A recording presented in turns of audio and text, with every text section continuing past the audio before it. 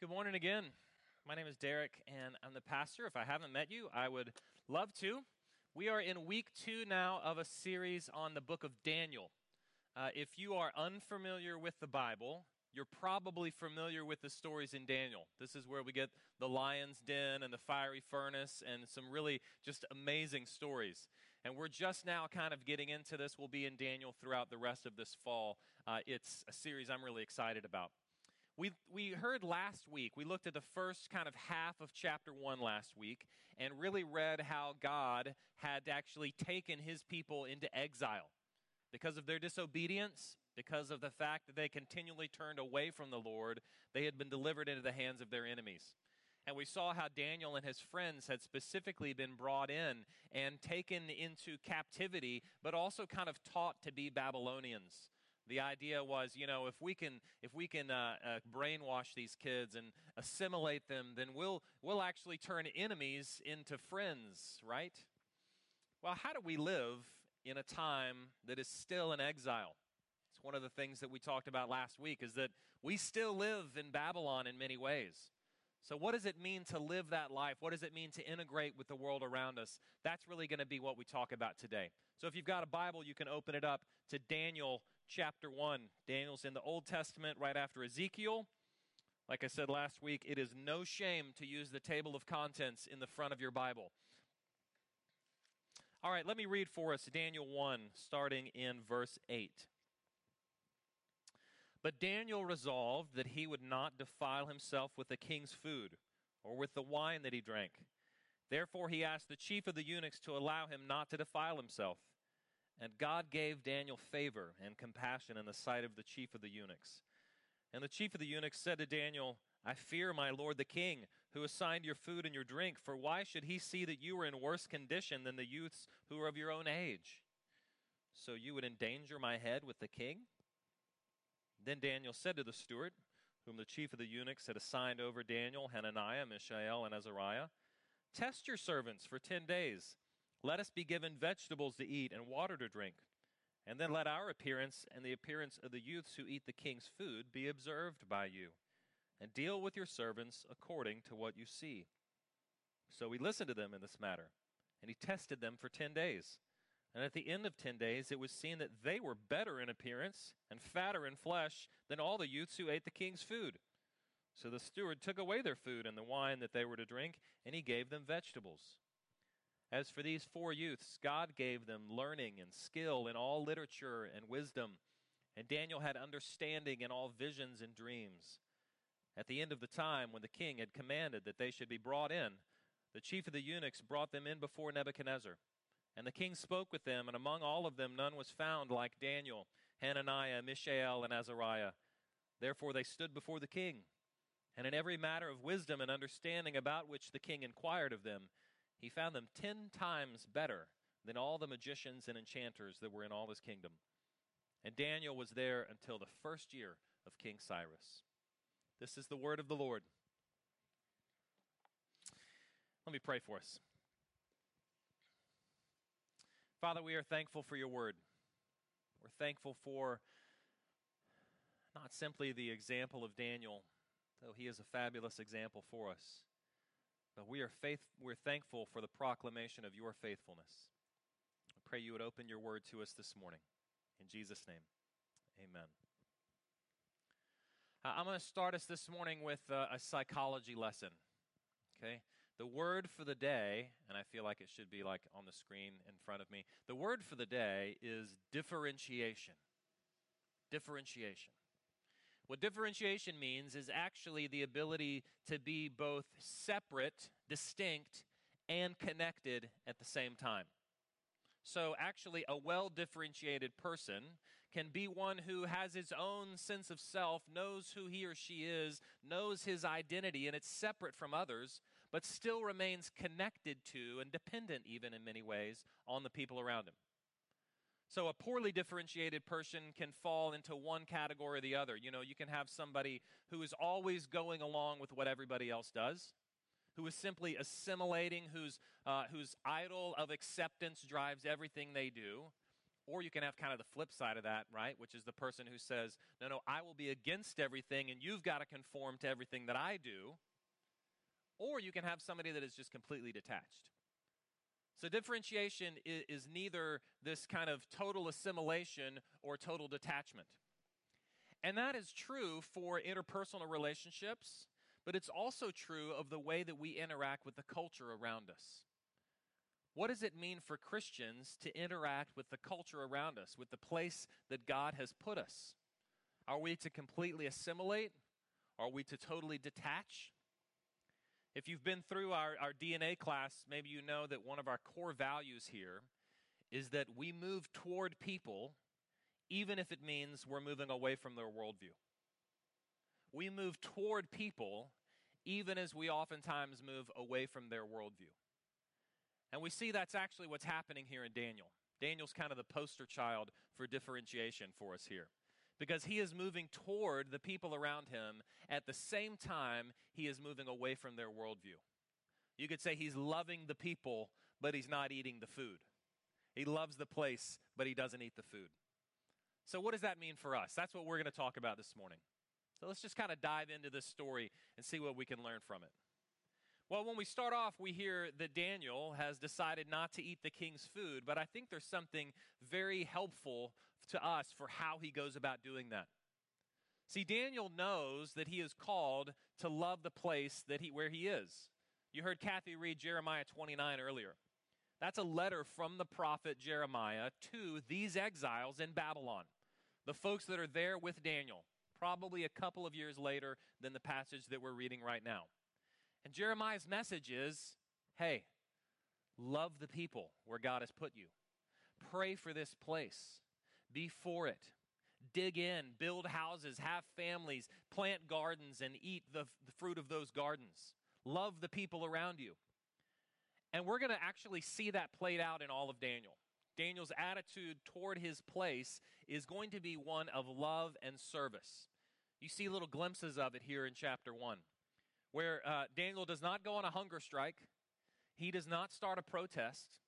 He actually asks permission to not eat the king's food. And what we hear is that he has favor then with the people around him, with the guards who are put in charge of assimilating him completely into Babylonian culture. They like him. They want to be around him. And then we see at the end of that chapter that Daniel actually is there for the long haul. We read that he's there until the first year of King Cyrus. Cyrus is actually the Persian king that releases God's people to go back to the promised land, back to Jerusalem and rebuild it. That means he works through 2 Babylonian kings and even 2 Persian kings after that. Daniel is there for the long haul, and he is there to love the people around him. That, of course, is nothing new in Scripture. When you open up the words of Scripture, you see that God created Adam and Eve to reflect his glory in the world, to be reflections of his image, and then to fill the world with that image so that all of the world might be filled with his glory. We find that same sort of theme repeated in Genesis 12 when God calls Abraham and he says, it's through you and your family and the nation that's going to come out of your family that I'm actually going to work blessing to the whole world. I'm going to use you to bless all of the world. That is the same mission that we, the church, take up. And it is the same mission that even we, an individual local church, take up here in the city of New Braunfels. I think sometimes we can maybe wonder, like, okay, great, that's a wonderful kind of big global paradigm you've given us, and it was great for Daniel, but what can one little local church do? That question was actually asked by a guy at the University of Pennsylvania, a researcher, a man who actually would say that he is completely secular and non-religious. He was actually trying to figure out what's the value of a local church. If you just took the local churches away, would it do anything to the cities where they are? And so he studied this one church in Philadelphia, First Baptist Church of Philadelphia, and he found actually that the economic benefit to the city of Philadelphia was $6 million a year from that one church. He calculated that by looking at things like the crime rates surrounding the church, the lowered rate of drug and alcohol abuse in the church members and in those surrounding areas. The kind of employment benefits that would come not just with being a part of the church, but actually the outreach efforts that the church would do. The emotional benefits that came and actually created economic benefit in the city. And his final calculation was $6 million a year. It was exponentially more than the budget of the church or the giving of the church, was the economic impact to the city they were in. And of course, he wasn't even calculating emotional or spiritual impact, right? He wasn't calculating at all what it meant for those people to come and be in contact with God's word and with God's table and with God's people, and the ripple effects that would have on those families and their neighbors and their friends, and how that would move out throughout the whole culture. I grew up as a child in the 80s, and in the 80s there was a trend amongst particularly large churches that they would say, whatever is kind of out there in the culture, we want to bring in here.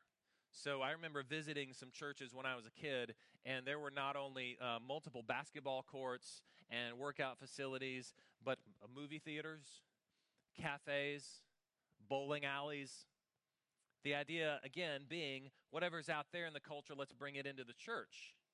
So it started to kind of pique my interest, and I wondered, that's interesting. I wonder how many churches kind of had bowling alleys, because I just thought that was funny, like bowling, that's funny. And it turns out, actually, around the turn of the century, between around 1900 to 1950 or 60, lots of churches had bowling alleys. Lots of churches actually had bowling alleys in their basements, and these were not mega churches. They were kind of parish churches, local neighborhood churches. And the reason that they had those bowling alleys in there was so that the community could connect to the church. They were there as bridges to the community, so that everybody there, when they went bowling, they just went bowling in the church basement. It was the place where community gatherings happened. And so there for 50 or 60 years, the church was promoting something very specific, which was, we want to come to you. We want to build bridges to the community so that we can gather people, so that we can move toward the people around us. But in the 80s, that had actually flipped. And the idea wasn't to build bridges, it was more to build walls. Everything needs to happen within the church walls, and so you never have to interact with your neighbors or your friends or the world out there. What if we built more bridges than walls as a church? What if we cared so deeply about the place God has put us that we prayed fervently for it, that we loved what is lovely and beautiful about our place, and we sought really fervently to heal up and bind up what is broken about it? Jesus, when he tells us to pray, he tells us, your kingdom come, Lord, your will be done on earth as it is in heaven. He doesn't say, pray, your kingdom come, your will be done in heaven as it is in heaven, or even your will be done just in our hearts as it is in heaven, but your will be done here in our place. We want your kingdom to be manifest not only in our lives, but in our places, in our world, in our city. How are we moving toward those around us? How are we loving the place that God has put us? That's the first kind of part of our equation. But of course, there is a tension at play here too. Because Daniel loves the place, but he doesn't eat the food. He loves the place and moves toward the people, but he is actively at the same time moving away from the worldview. Look how we open up verse 8. We read that Daniel resolved that he would not defile himself with the king's food or the wine that he drank. Daniel decided he wasn't going to eat the food that the king put in front of him. Why? Well, there's a couple of possibilities. First, it could be that the food is not kosher, right? So this would be food that's unclean. But actually, as you read on through Daniel, there's indication that he actually does eat meat and drink wine fairly regularly. Second reason, maybe this is food that had been sacrificed to idols. But honestly, in that Babylonian culture, probably the vegetables would have been as well. So we can kind of mark those two big reasons off. That's probably not why Daniel is taking this stand here. Why is he refusing to eat the king's meat, drink the king's wine? I don't know is the real answer. But here's what I do know, is that Daniel had decided for whatever reason that if you jump in completely to the Babylonian assimilation program, then it is going to eat you alive. If you let it get into you fully, then you are going to eventually get squeezed into its mold.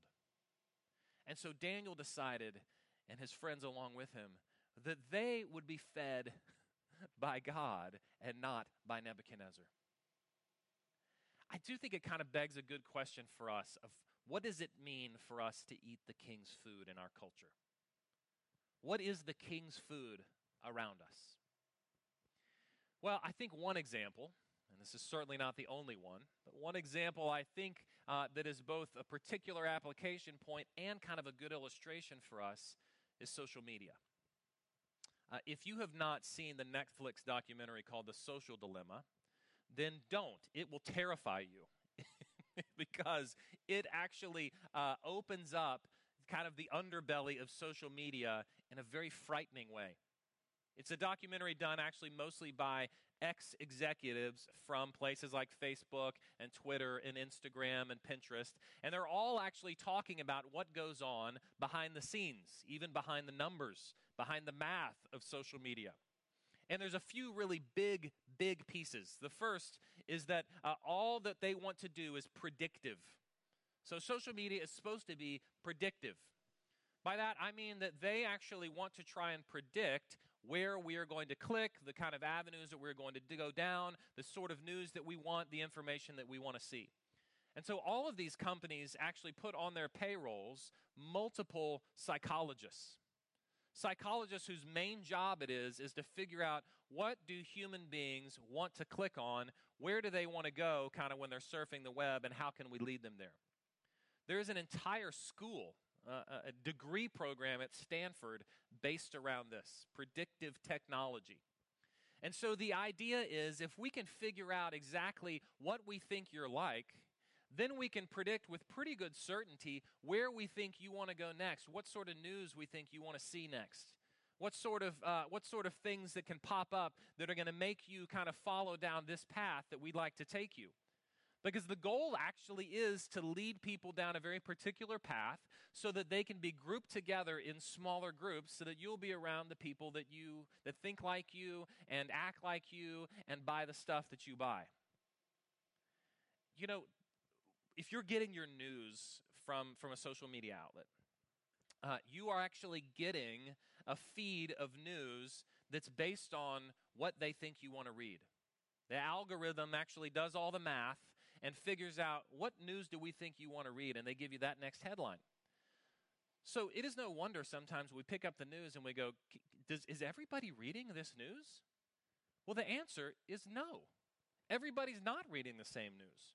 You're reading your news, I'm reading my news, somebody else is reading their news, and we wonder why we're so polarized as a society.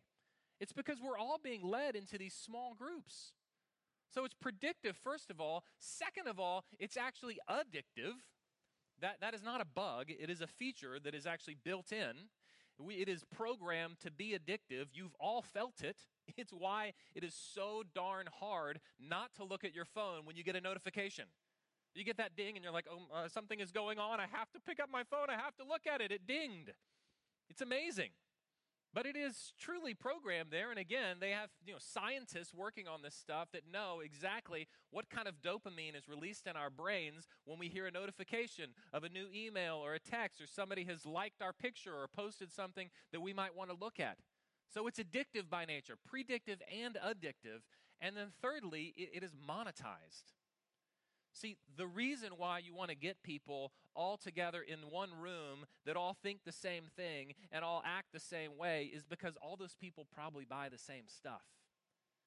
And if we can get everybody together that all buys the same stuff, then it's going to be really, really easy to sell you that stuff. And so it's driven actually by advertiser support so that we actually can come and buy the things that they think we want to buy. There's a chilling phrase that's actually an old adage that says, if you don't know what the product is, you're the product. You're using a free service. And if you don't know what it is you're buying, guess what? You're the product that's being purchased. Now, why do I tell you all this? Why am I on this little rant here? Is it because I hate technology or hate social media? No, it's not. Actually, social media has done a lot of really wonderful good for our world as well. We get to connect with people across the world in ways that we never have. We have the ability to connect with old friends, to keep up with people, to see pictures of, people's kids and cats, anytime we want to. But when we swallow hook, line, and sinker, whatever our culture is selling us, we run the risk, I think, of actually just eating the king's food in ways that can be super damaging. I find it fascinating, actually, that the things that Daniel turns away are fatty foods and alcohol. Two addictive things that he actually turns away, right? And that may be social media for you. It may be just kind of an unthinking embrace of technology. Or maybe it's the unthinking embrace just of capitalism, the pure consumption of everything around us. Or maybe it's an unthinking embrace of our culture's sexual ethic. Or maybe it's an unthinking embrace of the way that our culture deals with human beings made in God's image. What is the food that we're eating, friends? Because we may not even know that it's there. Remember the movie The Matrix? 1999, Keanu Reeves, The Matrix. Well, the whole premise of The Matrix is that the computers have kind of taken over the world, and they've put all the humans to sleep, and they've implanted in our minds this utopian false reality. And so we think we're living kind of our best life now, right? But really, all the humans are enslaved to the computers. Maybe not quite as weird as it sounded in 1999. How do you wake up from the Matrix, right, if you don't really know you're in the Matrix? And why? I think that's a helpful question for us to ask. Why do we do these things? Well, first of all, it's hard. That conflict that we're called to move toward people and away from their worldview is conflict. And conflict is hard. It is hard to walk upstream. It's much easier to either just build a boat and get in the stream of culture and go downstream, or to stand on the side of the river and never get yourself wet. It is much harder to move toward people and away from their worldview at the same time. So why do we do it? I saw something the other day that was fascinating, the story about what every sports fan knows is that playing at home is better than playing away. Okay? Home field advantage is that's the thing. Everybody knows home field advantage is an advantage. But you may actually be surprised to know why. I didn't. There's been some serious studies, some scientific studies on why is home field advantage actually an advantage. And what's fascinating is that by and large, it's not because the people on the field play any better. In fact, the things kind of that you can measure, things like free throw percentage really pretty much stays the same home or away. So it really doesn't matter that you can put 50 people behind a basket waving pool noodles and signs and yelling at a guy. He's going to shoot just about the same free throw percentage as he does at home when those people aren't there. Pitchers, when they are pitching, in front of a crowd who's booing them, who's loud and raucous, they pretty much pitch the same speed and the same sort of accuracy. So it doesn't really affect the performance of the players. Guess what it affects? The performance of the referees.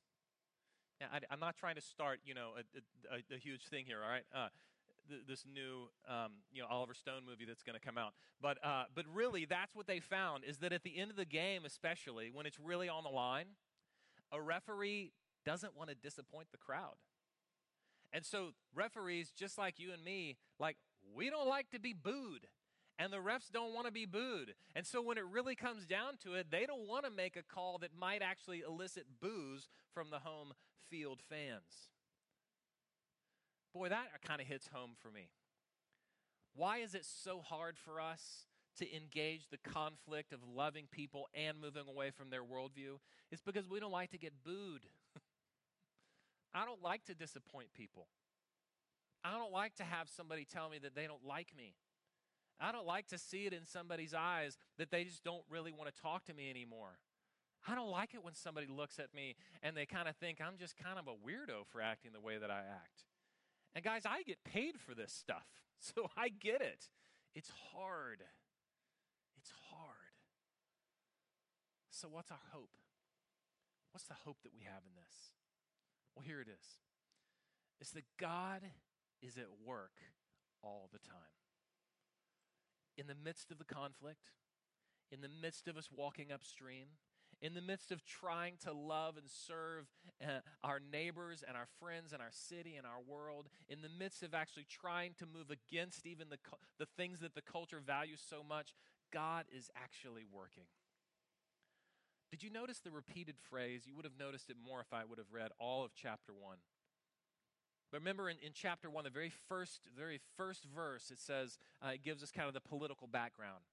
It says that Jehoiakim, the king of Judah, was overcome and invaded by Nebuchadnezzar, the king of Babylon, and took him into exile.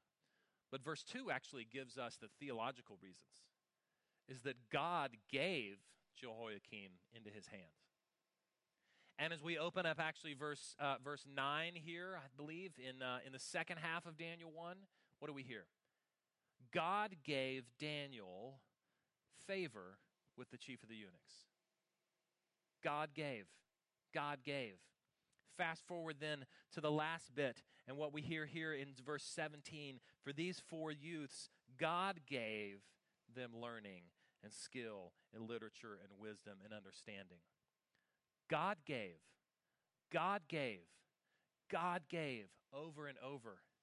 And I love, listen to this, what did he give? God gave them skill in understanding and wisdom and literature and learning. You know what? Those are all of the same things, the very words that Nebuchadnezzar wanted to use to give to those people he was bringing in. That was Nebuchadnezzar's big assimilation kind of program. This is what we're going to do. We're going to bring these youths in. You know, they're young, they're good looking, they're smart, and we're going to teach them the culture. We're going to give them, understanding. We're going to teach them in literature. We're going to make sure they're wise. And in doing so, we're going to give them all the good things that they want, and then they will be ours, and we'll be able to wipe out their identity and rebuild it in the way that we want to build it. But do you hear what God is saying? Nebuchadnezzar's not going to be the giver of all good gifts. I am. All of the things that he is trying to give them in order to remake their identity, God gives them. God is at work this whole time. And friends, the wonderful truth for us is that it does not depend on the faithfulness of you or me. It depends on the faithfulness of God. Because God is still at work. And he is still working to renew all things. And so what it depends upon is not how good you are at loving your culture or how good you are at standing against its worldview. It does not depend on how good we are at walking upstream. Because the glorious truth of the gospel is that Jesus died and rose again for referees who don't want to get booed. Is that Jesus died and rose again for people addicted to phone notifications. It's that Jesus died and rose again from people who would rather buy something to soothe their loneliness than do anything else. It's that Jesus has actually done it. Jesus has moved toward his people. He has moved toward us even when we were running away. And instead of being assimilated by sin, he has actually stood against it.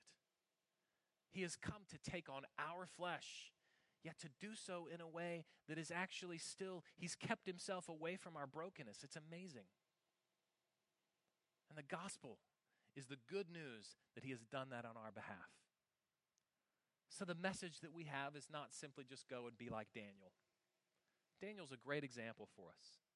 But the message that we get to cling to is to celebrate a God who has been more than we could ever be, who will be more than we will ever be, and who has done what we cannot do.